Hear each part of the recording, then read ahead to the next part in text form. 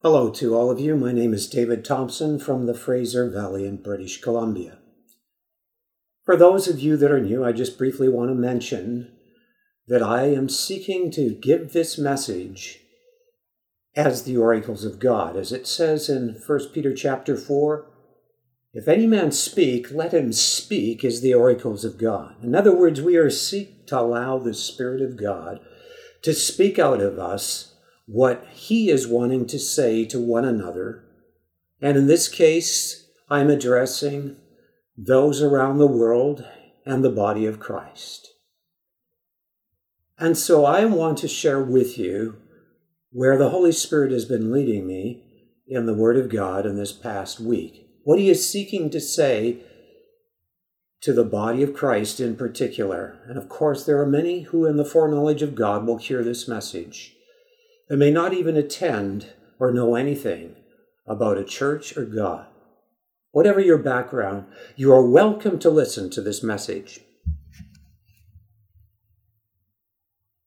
This week, I will share with you the passages that I received. I just briefly meditate for about a half an hour on the passage, and then right after I share with you. Now, today I was meditating for a half an hour, and I was led by God to Zechariah 13. So I am going to begin by sharing from this particular passage, but I have received other passages this week as well that are related to Zechariah 13. I do this by the casting of lots in reverence before God, where there's an equal chance for any particular chapter to come forth out of the whole Bible. I also have felt recently that I was to begin to share from the book of Revelation, and have already shared up to chapter 2 on the second church. There's Ephesus, and then there's Smyrna. And I will continue possibly to incorporate that into this, but I felt a real burden that I was to share from Zechariah 13. It is a very important passage for this hour to understand. So I will begin by reading Zechariah chapter 13. And many people in their natural mind, when they read this passage, will find it very mysterious and hard to understand. But the Holy Spirit has caused me to have understanding on the Word of God and revelation on the Word of God that is important for you in the body of Christ in this particular hour to hear and understand. And so I will begin reading Zechariah chapter 13. This is a prophecy, I should add, of the future, just before Christ returns, and immediately what begins to take place after he returns to the earth to set up his kingdom upon the earth.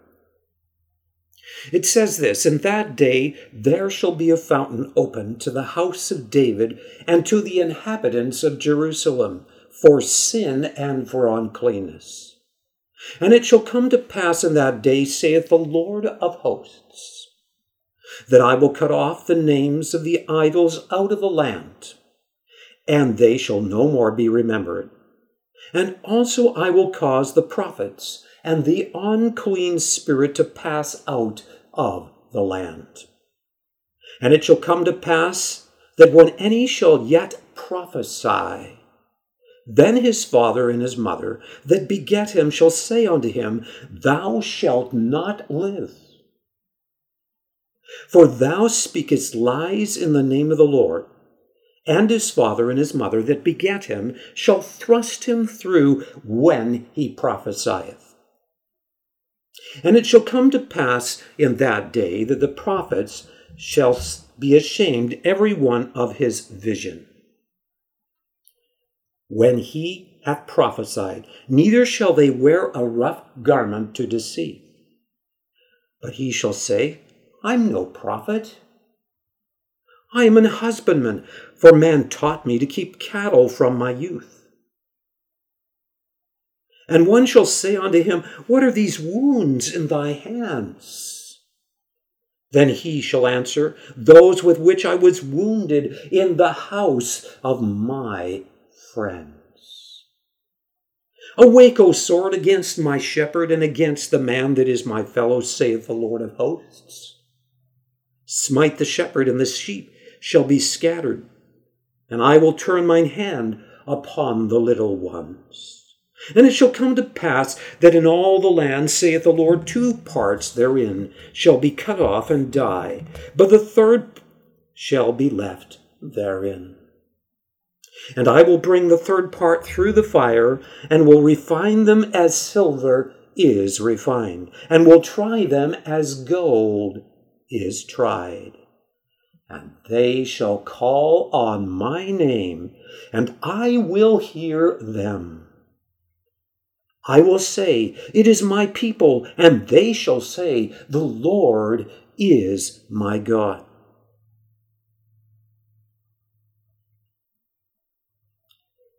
Father, I thank you that by your Holy Spirit you will speak through me to point men to you, that I would be hidden, that they would have true revelation in their hearts of who you are, of the greatness of your being of love, from what I share here in Jesus' holy name. This passage was written approximately 494 BC, well before the time when Christ came to the earth, about 500 years before. It is a prophecy that spans a number of periods of time, including foretelling of the betrayal of Jesus Christ.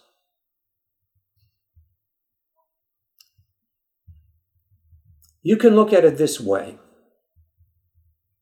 When you are viewing scenery and there's a canyon in between, and you may see something before the canyon on a hill, and then there's a hill beyond, but you can't see the canyon in between.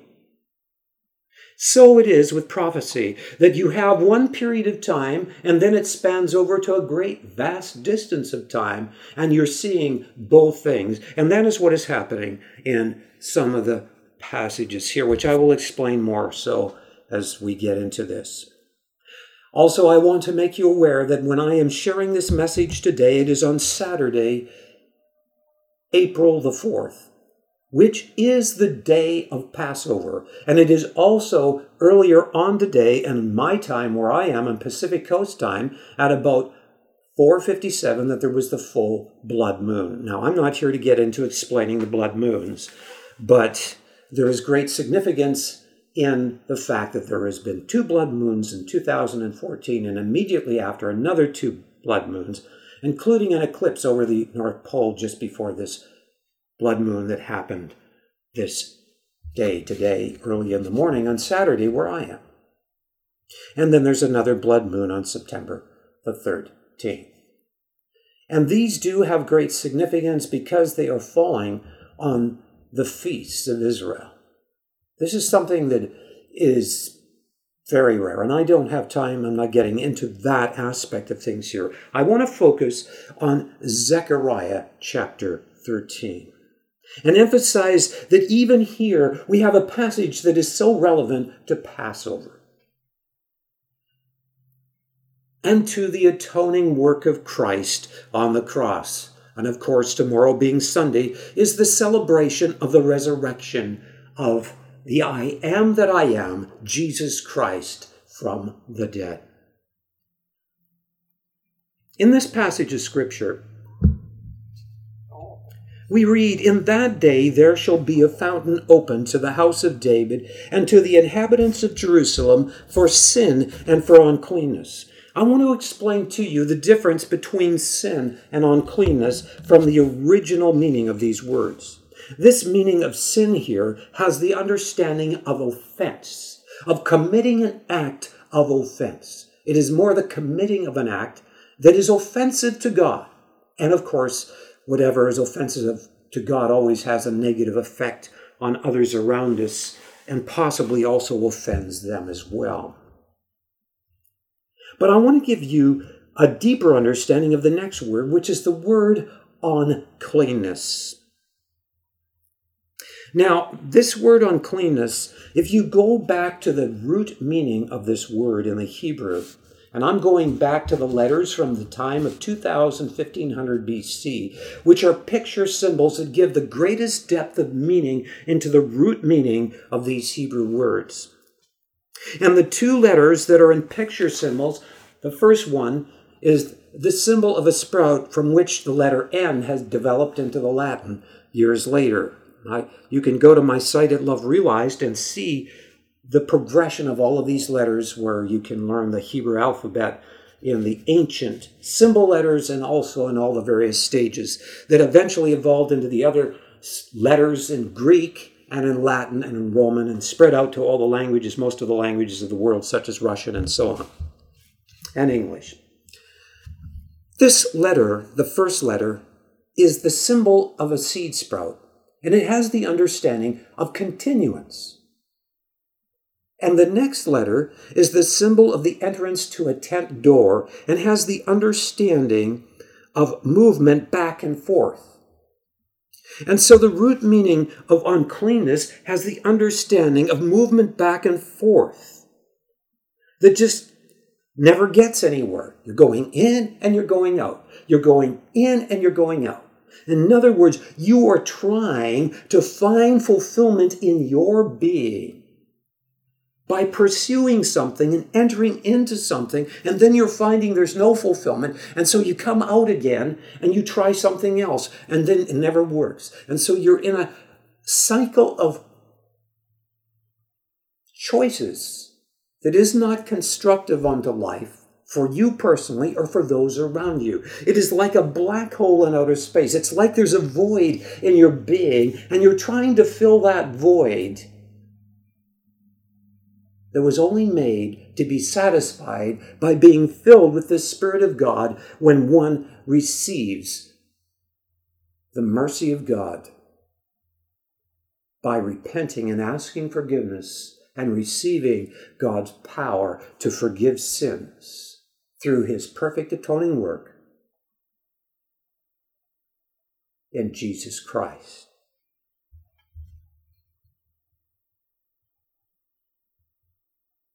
And so this understanding of uncleanness is an understanding of a state of being, an innate state of being that always is making destructive choices because of grasping to fulfill something, to enter into something that is fulfilling and never finding that fulfillment.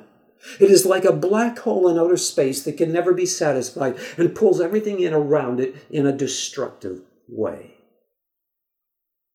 It is an innate nature that always ends up in a state that is not fulfilling to oneself or to those around them. It is a lying vanity, as it mentions in Jonah. They that observe lying vanities forsake their own mercies. Somehow there's the delusion to believe that temporal things around us, even though they may satisfy temporarily, somehow will fill the void in our being, but they never do. It is only temporary. It is not a satisfaction that goes on to greater enlargement and greater satisfaction.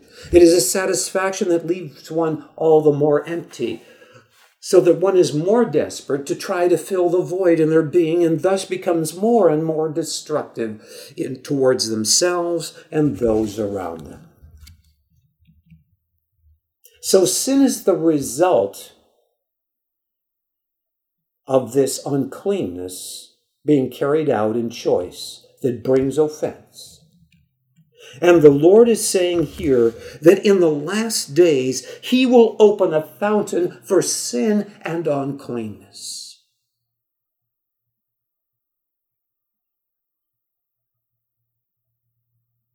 The innate tendency to be this way will be cleansed away. This fountain is their Messiah. There's an old hymn that says, "There is a fountain filled with blood, flowing from Emmanuel's veins," and the word Emmanuel is another name for the Messiah, which means God with us. "And sinners plunge beneath that flood, lose all their guilty stains." This is speaking of the time when the Messiah returns. And Zechariah, this book here, is a very prophetic book. And the chapter just before chapter 13 actually foretells in a very significant way about the time when they will see their Messiah. In verse 10, it says this in Zechariah 12, "And I will pour upon the house of David and upon the inhabitants of Jerusalem the spirit of grace and supplications, and they shall look upon me whom they have pierced." Now, the "me" here is referring to God. It is God that is speaking in this passage. And he says, "They shall look upon me whom they have pierced. And they shall mourn for him," that is their Messiah, God in personage in the time and space realm, the one true God, "as one mourneth for his only son, and shall be in bitterness for him as one that is in bitterness for his firstborn." And I will not go on to describe anything more about this, except to say that the context of Zechariah 12 is describing how Israel's military might is finally broken by the Antichrist system and armies surrounding her, so that 2/3 of the city is carried away captive and 1/3 only remains. It is also discussed in this passage that we are going to be, that is our theme chapter in Zechariah 13. And so they are cornered because they are broken of their own self-sufficiency and of trusting in their self. They are cornered to a place where all that's left is to turn to God and to cry out to his mercy and to trust in him. And it is that time that the Messiah returns from the heavens with 10,000s of his saints, as it says in Jude in the New Testament. A quote from the book of Enoch, "And he shall return with 10,000s of his saints to execute judgment upon the earth and to set up his kingdom." And we know also that it is prophesied here in Zechariah, and I won't go into where that is, it's one of the chapters nearby here, that the Mount of Olives will split in half when the Messiah sets his feet on the Mount of Olives. Do you know that they've discovered a major earthquake fault in the last, I don't know if it's 10 or so years, going through the Mount of Olives? And it describes in Zechariah here about how this mountain was, in fact, it is in Zechariah chapter 12 that it describes the splitting apart of the Mount of Olives and the changes in geography as the Messiah sets his feet upon the Mount of Olives with 10,000s and thousands of his saints. And so they will look upon him whom they have pierced. That is God speaking. And this will happen as he sets his feet on the Mount of Olives. And they, as a whole nation, will then know who their true Messiah is and will become part of his corporate bride, the core of his corporate bride, the very core of who God is seeking. He is seeking a corporate bride from every tribe and nation and tongue and from every background, but the very core and essence of it will be those that are from the nation of Israel. We, the Gentiles, will be part of the commonwealth of Israel, of those that have come into marriage and union with their Messiah. Now we go on in Zechariah 13 here, and we read this. "And it shall come to pass in that day, saith the Lord of hosts, that I will cut off the names of the idols out of the land, and they shall no more be remembered. And also I will cause the prophets and the unclean spirit to pass out of the land. This seems like somewhat of a mysterious passage. So there is even over the whole land this unclean spirit that I've already described, this that will be cleansed from the very being of people.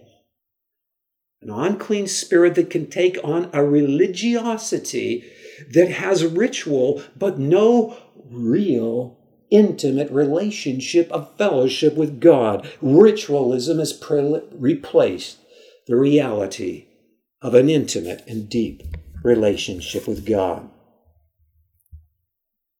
And it is the unclean spirit, the tendency to try to find fulfillment in our own self-sufficiency and actually believe we are pleasing God in what we are doing. But in our hearts, there is no intimate relationship with God because we have not recognized the being of God's love, which is ultimately manifested in holiness, out of which springs the manifestation of His mercy. The being of God is love. What is love? I will briefly describe this here.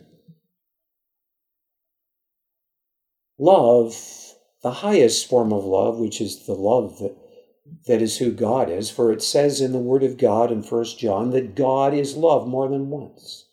And it is talking about this highest form of love, which in the Greek is called agape. It is far more than just a feeling. It doesn't mean that it doesn't include feeling, but it is far more than that. Love is a quality of being that always chooses the highest lasting good over any more immediate temporary gratification. It transcends time.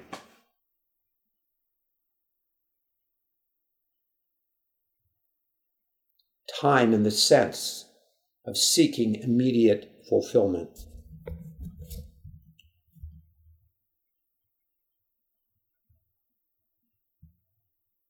This love, who is who God is always choosing the highest lasting good. It is first in its innateness of being, like a blazing fire of judgment against the slightest word, thought, or deed that is contrary to love, this quality that always chooses the highest lasting good.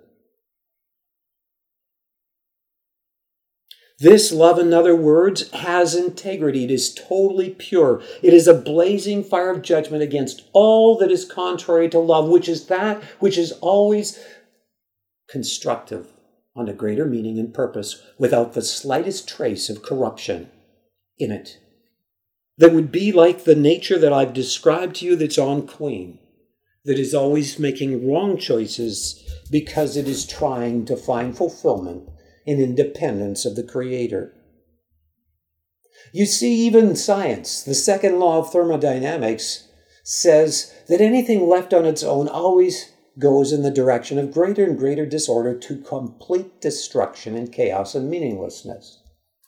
And when we are in our heart independent of who God is, even though we may be trying in our religiosity to justify that independence,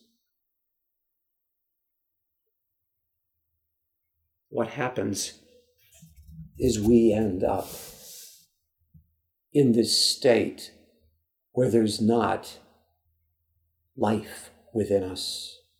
There's only hate. There's only that which does not bring life to others, that does not bring meaning and destiny and purpose to others, nor onto which then points unto God and brings glory unto God, the highest lasting good. This aspect of love is the defensive aspect of the being of God. It is the integrity of His love, which is His holiness.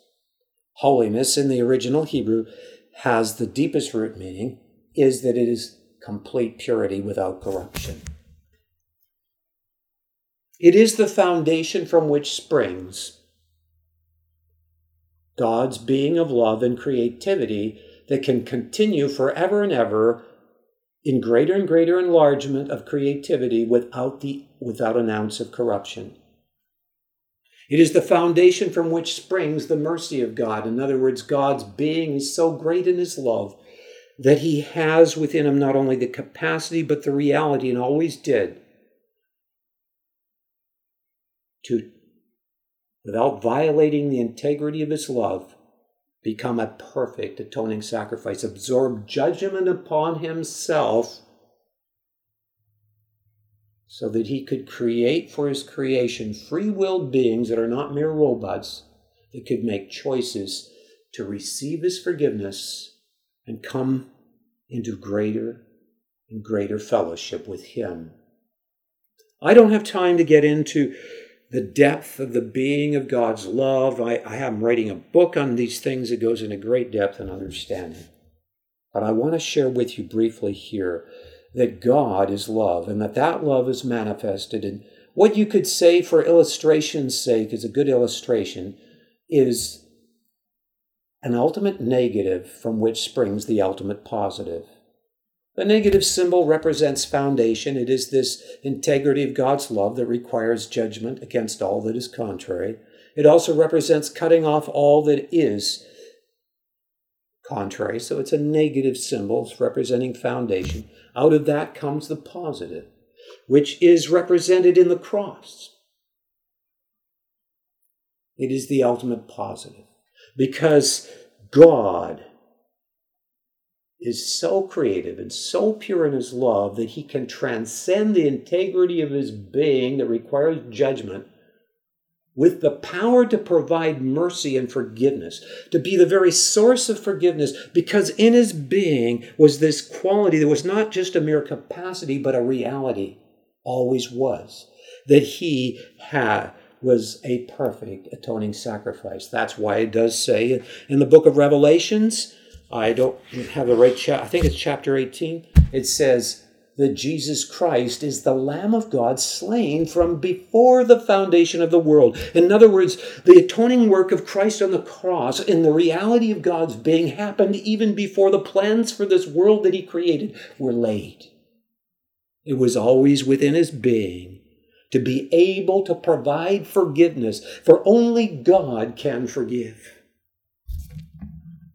Because he has such an ultimate perfection of love that it can actually transcend the integrity of his being so that he could actually become a perfect atoning sacrifice. Actually suffer more than you, a mere creature. And humble himself more than you, a mere creature. That is his love for you as an individual and for those that would choose to receive his love. In the atoning work of Jesus Christ on the cross, who was pierced through his wrists and through his side on the cross, so that you could be reconciled to God. But from the very time of Adam and Eve, there was this message and this understanding that there is one God and that he has provided a way of forgiveness, of assurance of mercy and forgiveness, so that if you repent, you can be reconciled to God and receive that mercy and that forgiveness. And we are celebrating today the Passover.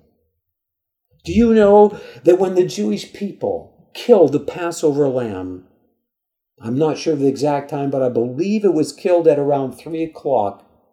And at that very same hour, Christ was on the cross and gave up the ghost. And that's when there was the great earthquake.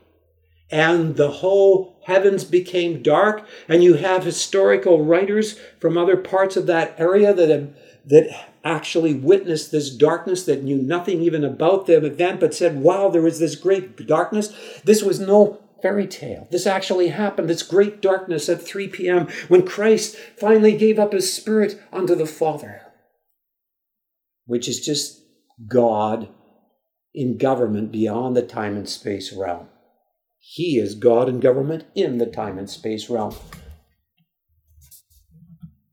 For those that believe, we don't believe in three gods. There's one God, and God could not be almighty if he couldn't be an intelligent conscious personage ruling beyond time and space, and if he couldn't be an intelligent, conscious personage ruling in time and space in his Son, which is the full expression of the Father, the word Son means full expression of the Father, and filling all things by his Holy Spirit in personage as well, being able to be everywhere at the same time.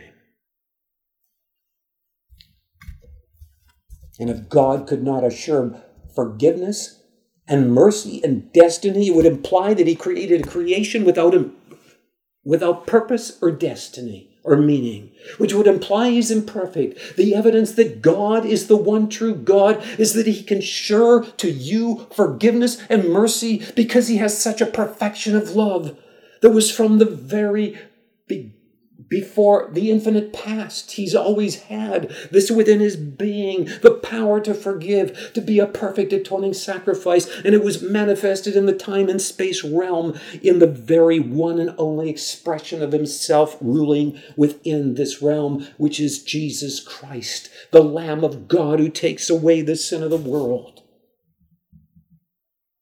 And this happened. So when this message was given back before the flood, there were men that came into close relationship with God, that had such a close relationship with God, such as Enoch. Such an intimate relationship with God, that if you read the book of Enoch, which is one of the valid books, it isn't in the Bible, but has a lot of validity to it when you discover all they found out about it. This book of Enoch is quoted in the Bible. And Enoch, when he was 300 some odd years old, had such a close relationship with God that he was translated without seeing death into the very heavens to be eternally with God. This also happened to Elijah and others.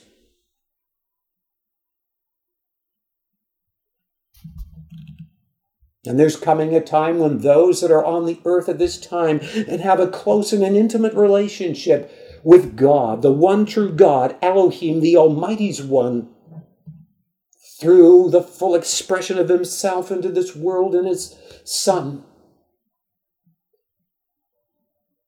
will also experience translation without death into the very presence of God. Some people call it the rapture, whatever you want to tag it with as far as a name. It is foretold in the Scriptures that this will happen. Now, I am just getting into talking in Zechariah 13 here about the unclean spirit being taken out of the land. And I got into the being of God and all of this so that others that do not have such a background could have greater understanding. This is going to happen as the Lord returns as described in the chapter before, where they look on him whom they have pierced. This unclean spirit, what is behind it, is a false religious spirit, and it even comes in the manifestation of those that want to claim to be prophets and to prophesy.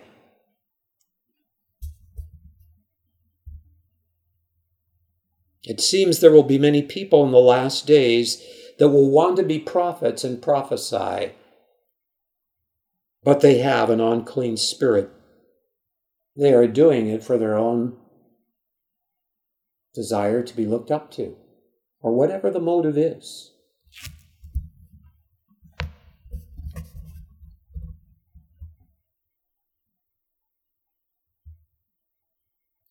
The motive could be just self-sufficiency, that they want to be someone that pleases God. It doesn't have to be that they're a prophet or trying to be a prophet.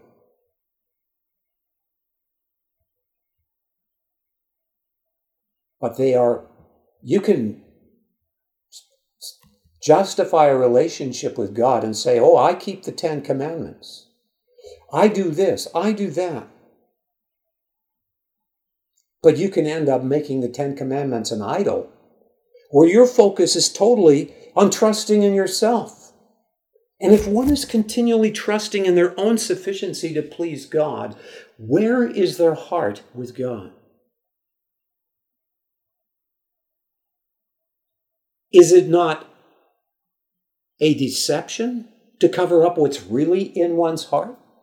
It can be. The problem with people that are merely trusting in outward performance to please God is that they have ignored the being of God in His holiness. First, the integrity of His love that requires judgment. And they have ignored the being of God in His mercy that comes out of that, this ultimate negative and positive that in the natural causes electricity, that breaks the hard shell that forms around the nucleus of an atom. This hard shell that is spinning continually, forming hardness, is a failure to be aware of the negative and the positive.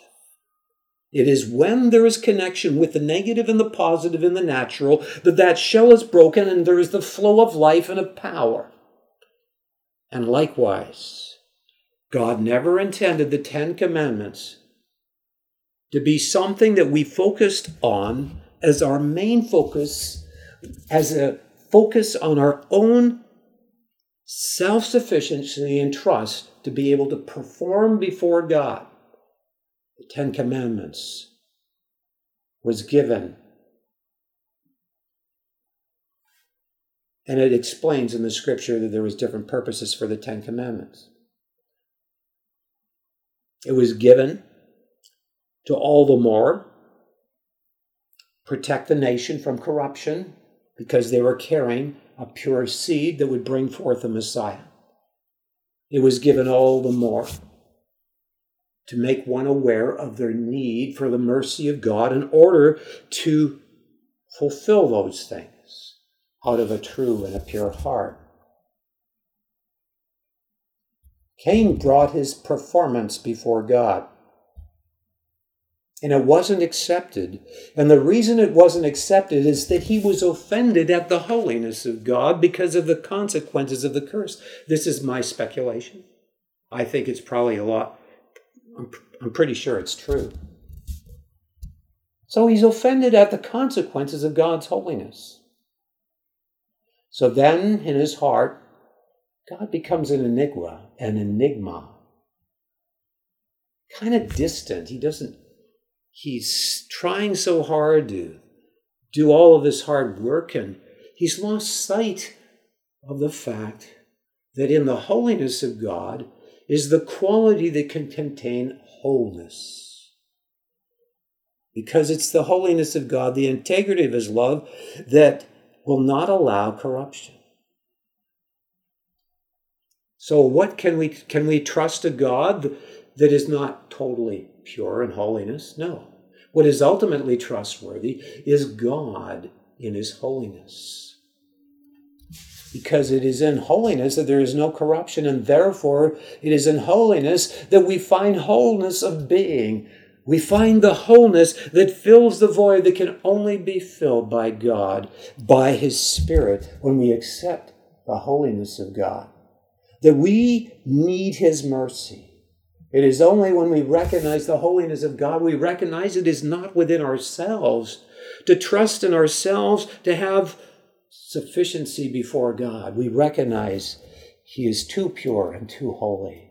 And we humble ourselves in awe of God and cry out unto Him and bring our weaknesses to Him instead of hiding our weaknesses from Him like Adam and Eve did by trying to put on that cloak of leaves. It wasn't until they came open to the voice of God that was seeking them and said, "Yes, I've sinned." Acknowledged their sin before God, that God clothed them with the representation of His atoning sacrifice in animal skins. Remember, Jesus Christ is called the Lamb of God that takes away the sin of the world. And so there is a relationship that develops with God where one can know deep fellowship and intimacy because they delight in the holiness of God, because they recognize that in the holiness of God is contained wholeness, is contained unlimited life and power that cannot be corrupted, that can go on to greater and greater goodness, out of which springs God's mercy. If He's that good, surely it implies that he has the power to be good enough to provide destiny to his creation, that he must have the power to forgive. And indeed, they recognized that in God there was the power to forgive. And I could go into a lot of things here, but this is not the time to get into a lot of answering of detailed questions. I am not going to do that here. So, what I want to share with you in this passage of Zechariah is what is mentioned in the next passages. And I have some brief notes that I made in this half hour. And I'm just going to go into verse 3 here. It says, "And it shall come to pass that when any shall yet prophesy, then his father and his mother that beget him shall say unto him, Thou shalt not live, for thou speakest lies in the name of the Lord. And his father and his mother that beget him shall thrust him through when he prophesieth."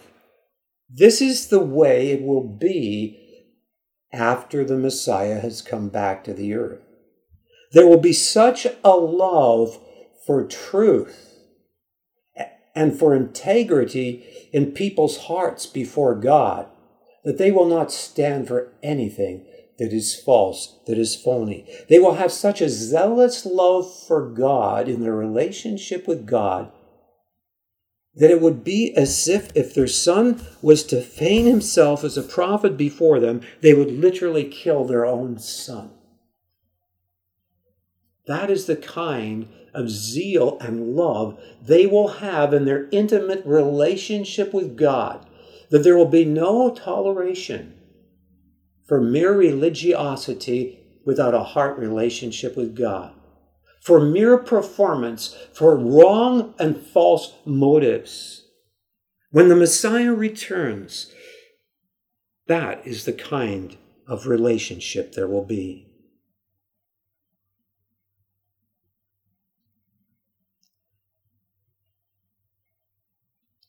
And we go on. So what this is very important, this understanding here. God wants us even now to have such a relationship with Him, that we prove all things and hold fast to what is true. That is what the Word of God says that we're to do. Nowadays, there are many people that are giving prophecies presumptuously. There are many people in different movements that are seeking with wrong motives in their ministry. Christ Himself said that many would come in His name saying, "Lord, have we not cast out devils in your name? Have we not done many miracles in your name?" And the Lord will say unto them, "Depart from me, I never knew you. Depart from me, ye that work iniquity." When people have a wrong motive to be in ministry, God may allow them to have the gifts of the Spirit that can do healings and so on. But if they are only seeking for their little kingdom to be built and people to look up onto them, where is their heart in their relationship with God? I have heard of big ministries that because certain miracles weren't happening, they tried to falsely produce those miracles. That is just absolutely evil in the sight of God. Such people are not the servants of Christ. And maybe they can repent and be delivered from that. Who knows? God is calling us as His people in these days to have genuine revival in our churches. Not stuff that's puffed up and made up, or that we are trying to bring about. We can have conferences about how to pray. We can have conferences and meetings about this and about that. But what is God calling His people to enter into in relationship with Him today?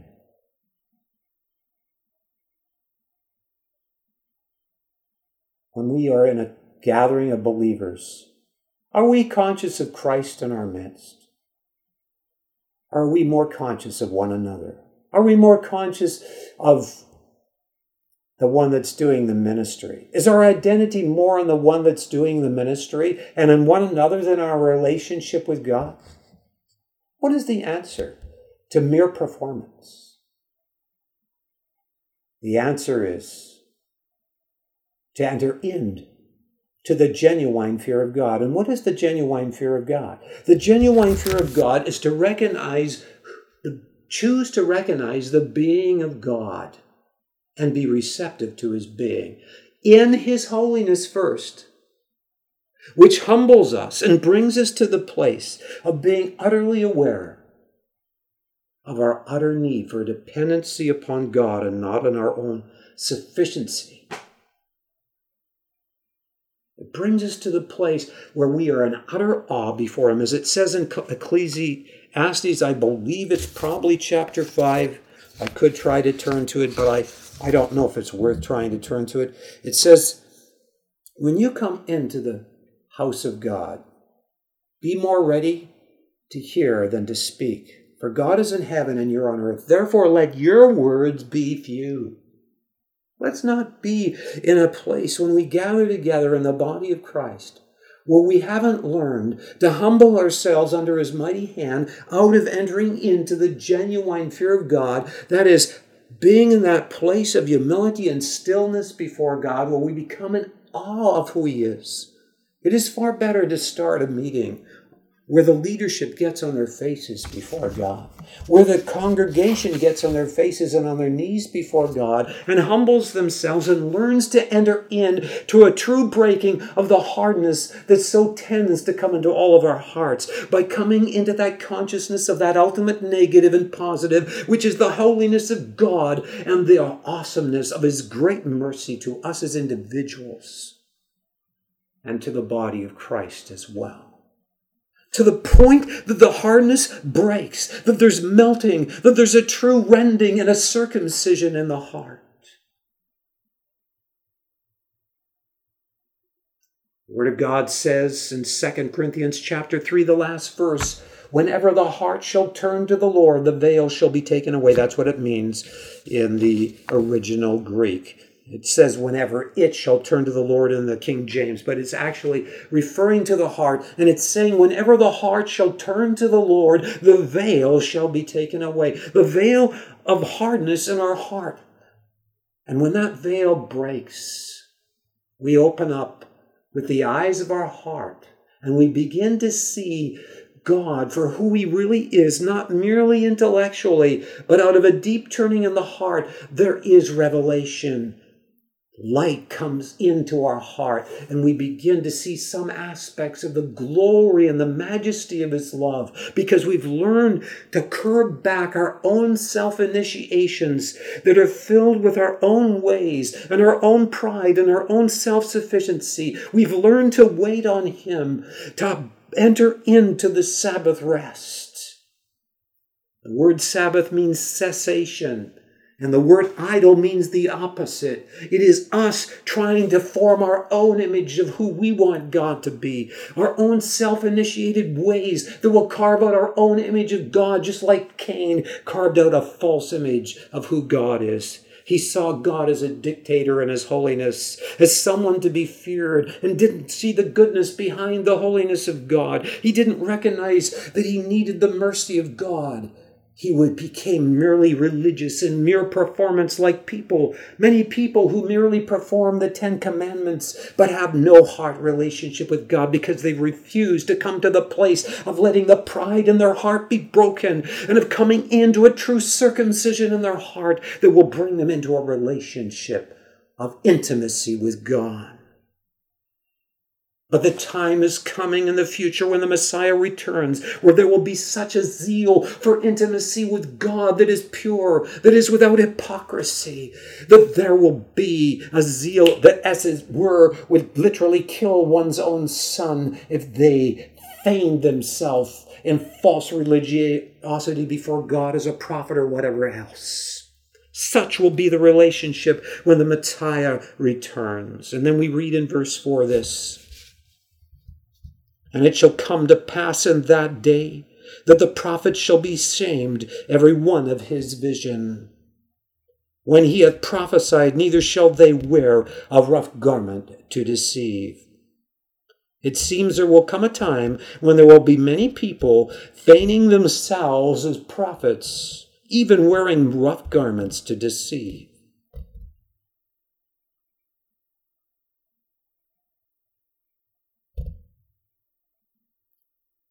When they come into this intimate relationship with God, it will be totally different. And I wrote this in commentary on verse 4.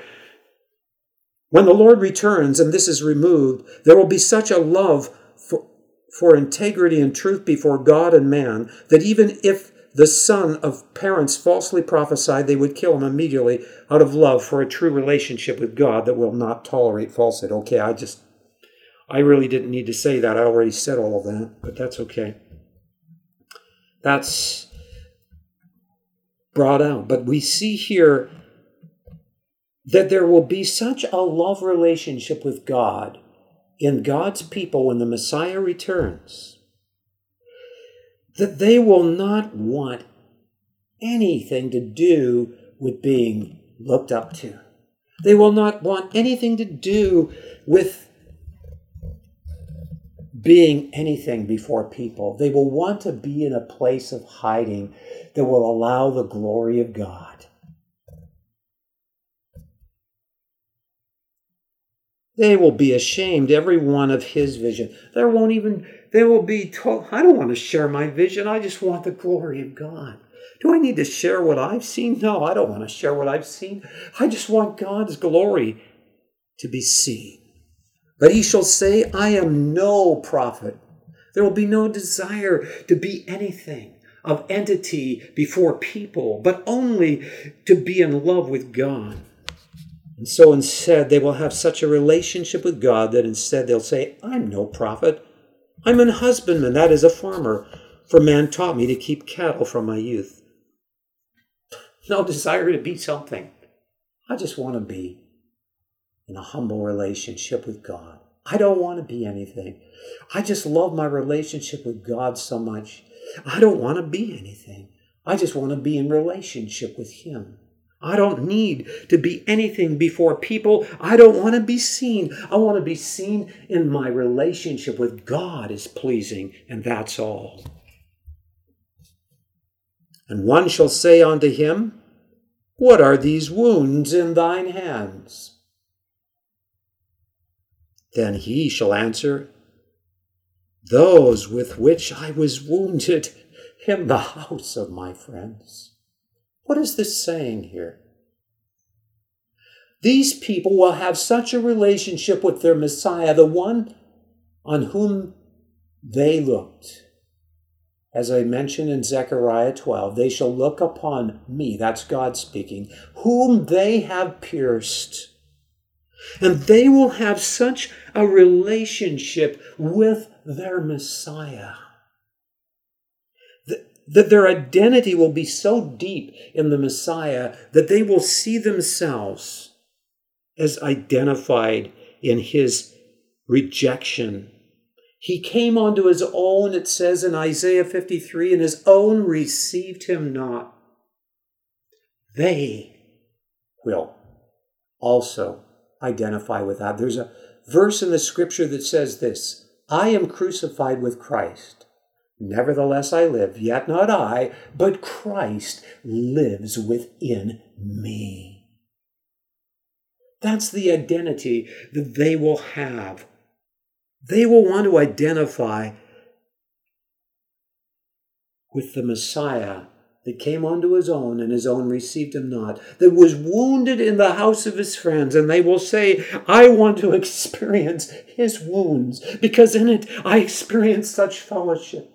When I experience the wounds of his rejection and identity with his rejection, who came unto his own and his own received him not, I experience the deepness of the intimacy of fellowship with God. As Paul said, that I might know him and the fellowship of his sufferings, being made conformable unto his death. It is in identity with our relationship with God, where we delight to be hid with Christ in God, that we know intimacy with Him. There's a scripture that says, "Ye are dead, and your life is hid with Christ in God." Dead to what? Dead to the influences of the things in this natural realm, in this world where people want to look up to us, this or that. That doesn't mean anything anymore. It never can. It's like we become a dead person to it. It doesn't. We're alive in our identity unto God and our identity unto all the temporal things of this world, which are vain, which are lying vanities, which ultimately do not bring fulfillment. We are dead unto. It says in 1 John, "All that is in the world, the lust of the flesh, the lust of the eyes, and the pride of life is not of the Father, but is of the world." And it goes on to say that he that does the will of God abides forever. A true love relationship with God is only possible the more we come into a total dying to the things of this world.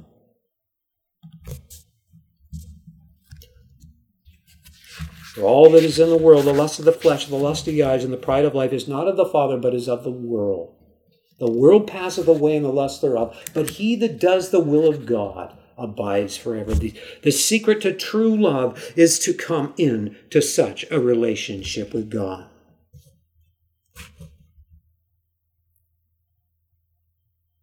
This is what this is describing, is the intimate relationship that the nation of Israel will have, and also those that are the commonwealth of Israel, the Gentiles, that have been joined to be the corporate bride with Israel around Christ in the last days. And then we have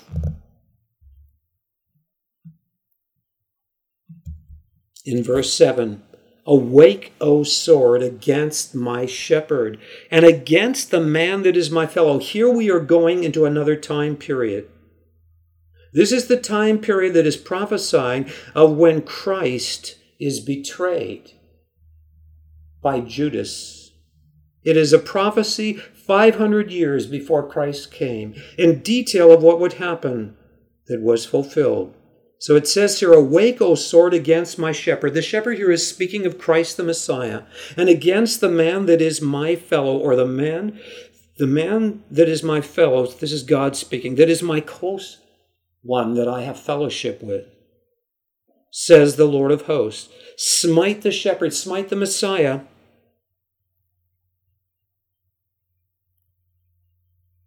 "and the sheep shall be scattered." And we know the disciples were scattered. "And I will turn mine hand upon the little ones." And we know that God's hand was turned upon the little ones. This could be Mary and the others. They experienced some very difficult times. In fact, Christ said to Mary, "A sword shall pierce through thine own heart, and the motives of many will be revealed." Truly, she experienced the circumcision of her heart when she saw her only son on the cross. She had to come out of an identity in the natural with her natural son into an identity of relationship with God, and it was a painful process. But let's face it, everyone in the world suffers. The question is, when we suffer, will it shake us out of identity to self into identity with relationship with God? Will it bring us to the place where we're cornered to cry out unto God and to receive His perfect atoning work on the cross, to receive His mercy and forgiveness, and find ultimately destiny and meaning in our lives?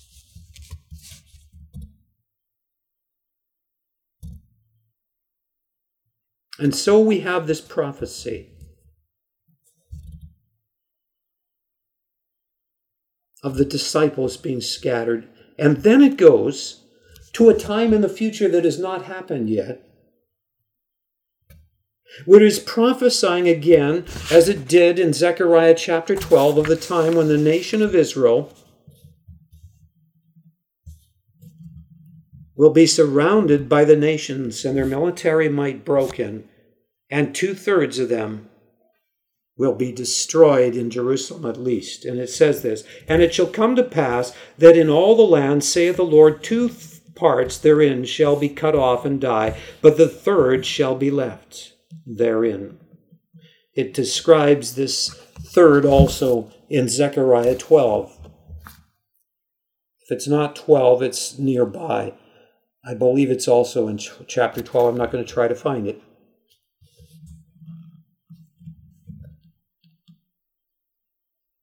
What is happening here? I will go on to read verse 9 to explain what is happening.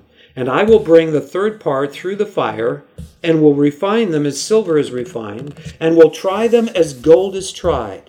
They shall call on my name, and I will hear them. And I will say, it is my people, and they shall say, the Lord is my God." Here we see again that God's purpose is to bring forth a corporate bride that has a true intimate relationship with himself, identity with himself. The process is painful. 2/3 that may have been very religious, maybe they're atheists too. 2/3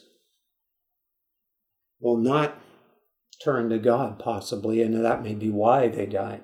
But there is a third that through this trial is shaken out of their own self-sufficiency and religious ways to a place where they cry out and turn to God from the depths of their heart, and the veil is broken, and they come into seeing who God really is and receiving His mercy and His grace. It's a purifying process. And it's described here as the refining of silver and of gold. And you know that when gold is smelted, all the dross comes to the surface. It's exposed. And when it's exposed, one of two things can happen in our lives as individuals.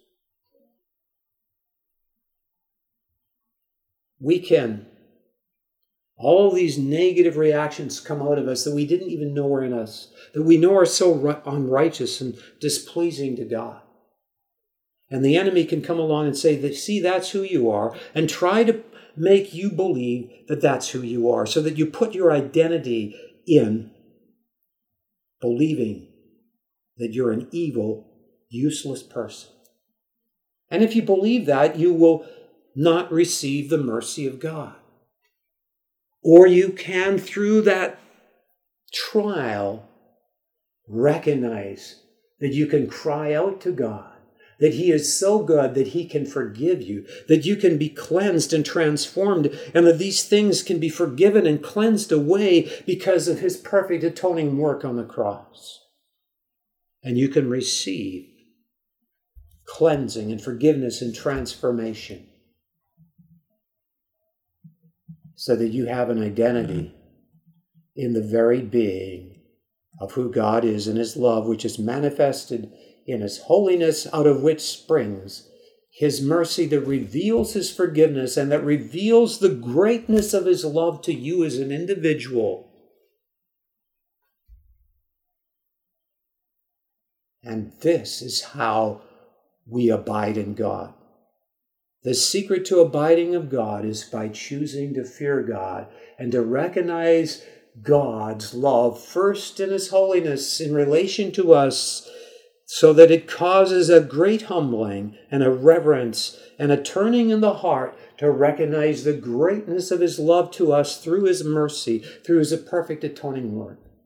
There's a scripture that says, as you have received Christ Jesus the Lord, so walk ye in Him. It is an ongoing process of intimacy with God. In fact, Christ describes this in John. I don't know if I can turn to it quickly on here on my phone, but he describes in John this relationship in John chapter 6. I'll try to turn to it here.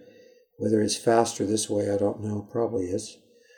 John chapter 6. And I don't know exactly what verse. I'll just go here. And try to get the right verse. Christ, I think it's towards the end of John chapter 6. And Christ describes this. He describes himself as the bread of life.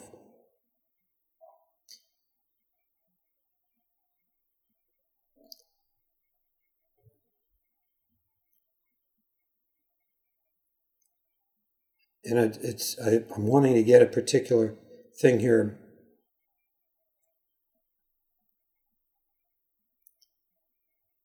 It's way down towards, now I'm at verse 50. And he continually describes how we need a relationship with God where it's almost like we're eating God. Of course, we're not eating him in the sense of devouring him. We're eating him in the sense of having fellowship with him. And he goes on. And he says, as the living Father has sent me, and I live by the Father, so he that eateth me, even he shall live by me. So the Son also lives by the Father. And he says, in the way I live by the Father, so you need to eat of me, so that you will live by me. Now, this is a great mystery, and I have a lot that I can go into on this that I've written on. But I will say this, it says in Isaiah 33 that the fear of the Lord is his treasure, and it's speaking of the Messiah, Jesus Christ. He treasures the fear of God because it is how you enter into intimacy with God. And so he recognizes in the Father the total purity of his being and the beauty that is out of it. And he's just filled with thankfulness as he sees that. And he just delights in it. And then he's out of that thankfulness, he wants to respond and reciprocate it. And so he says to the Father, Father, I love you so much that I want to go into great condescension and become a perfect atoning sacrifice, to bring forth before you a corporate bride that you can inherit. And the Father says, I love you, Son, so much that I want to bless you, and as painful as it is to let you go because I want you to experience inheriting a corporate bride with me. And so this love grows. I'm being very brief in that area. Now, what I want to point out is that I have received other passages of Scripture this week that are relevant to Zechariah 13. Now, that is through the casting of lots. And so I just want to point out a few of these. There's a good number. When I did Proverbs 23, the emphasis that was coming out was the danger of condoning evil. It says not to even eat with people that are wicked, because you'll end up vomiting the food, maybe because you'll get sick, or I'm not going to go into that, but that's a minor one. But the real big one was Isaiah 61, and I can't go into preaching for long on Isaiah 61. I just want to point it out and briefly point out the prophecies that are in Isaiah chapter 61. Maybe I'll use my little Bible here to do that. Isaiah 61. It's actually faster, I think, with this little teeny Bible where the print is so small I can hardly read it. But in Isaiah 61, you also have a prophecy of the way things will be when the Messiah returns. And I did do some brief notes on it. So you can read this on your own, but Christ said, blessed are they that mourn, for they shall be comforted. It is those that mourn in the body of Christ and are brokenhearted over the captivity of sin that has caused division and held back the glory of God, that shall receive the glory of God with great joy and praise. They are the ones that will restore the losses of past generations and even cause cities that became desolations to shine forth in restoration with the glory of God. They will be a remnant in the nation of Israel itself and also in the body of Christ throughout the world. Their offspring will be known among the world as the seed which God has blessed. All they do will be done out of truth, without hypocrisy. They will be clothed with the presence of God in great joy, with garments of salvation and righteousness. This will be like a bridegroom decked with ornaments and jewels for the bride. This in turn will cause the praise of God to spring forth in abundance through all nations. That will usher in the fullness of God's glory and presence on the earth. That will usher in the millennial reign of Christ and the destruction of the Antichrist and its world system. That's basically what you have in Isaiah 61. I do not have time to go into that. But this is God, again, just confirming what he's seeking to say to the body of Christ this particular time, in this Passover time. And I want to point out to you that there is coming another Passover, and you will find that in Isaiah chapter 26, the last two verses.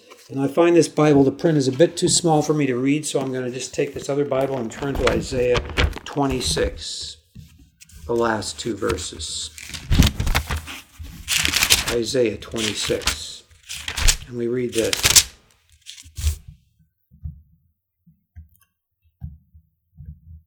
Come, my people, enter thou into thy chambers, and shut thy doors about thee. Hide thyself, as it were, for a little moment, until the indignation be overpast. For behold, the Lord cometh out of his place to punish the inhabitants of the earth for their iniquity. The earth also shall disclose her blood, and shall no more cover her slain. And it describes that in the book of Revelations, that when the Lord returns, men will seek death and they will not even be able to die. And they will see the glory of God, and they'll call for the mountains and the hills to fall on them and say, hide us from the wrath of the Lamb, for the great day of his wrath is come, and who shall be able to stand? But now you have the opportunity to receive the love of God. Do not reject who God is. He is love. Do not reject the manifestation of his love, which is so clear in his perfect atoning work, in his very self, in his Son on the cross, the full expression of God into time and space. This is the message God is seeking to bring to the body of Christ. We in the churches need to humble ourselves when we start our meetings. We need to repent of control, where we're not allowing the Holy Spirit to move through the body of Christ. We need to be conscious of Christ in our midst. It doesn't mean that the pastor still cannot speak. It means this, that as we get caught up in an intimate relationship of God out of true worship that comes out of humility, that there will spring forth genuine pure praise and the gifts of the Spirit in prophecy that will confirm the message. If the pastor is in the Spirit, he will preach a message and discover that what was prophesied was exactly what he was about to preach on. And I've seen it happen in certain meetings many times that I've been involved in where there was a deep moving of the Holy Spirit this way. And I do long for those meetings to come back. And I'm believing that God is going to begin to challenge people that have not repented of being denominational, whole denominations, to repent of being denominations and to come out of it and become the bride of Christ in these last days. He doesn't want a people with spots and wrinkles, and denominationalism will not stand. Even there are people that deny that they're a denomination, but they are in practice a denomination because they set up certain issues in which they will not receive others as Christ received them. Only those that see the way they see on minors instead of the major issues of relationship with God. So we need to repent of divisions and be the restorer and repairers of the breach, as it describes in Isaiah 61. The restorer of the paths to dwell in, the paths where there's fellowship and intimacy with God.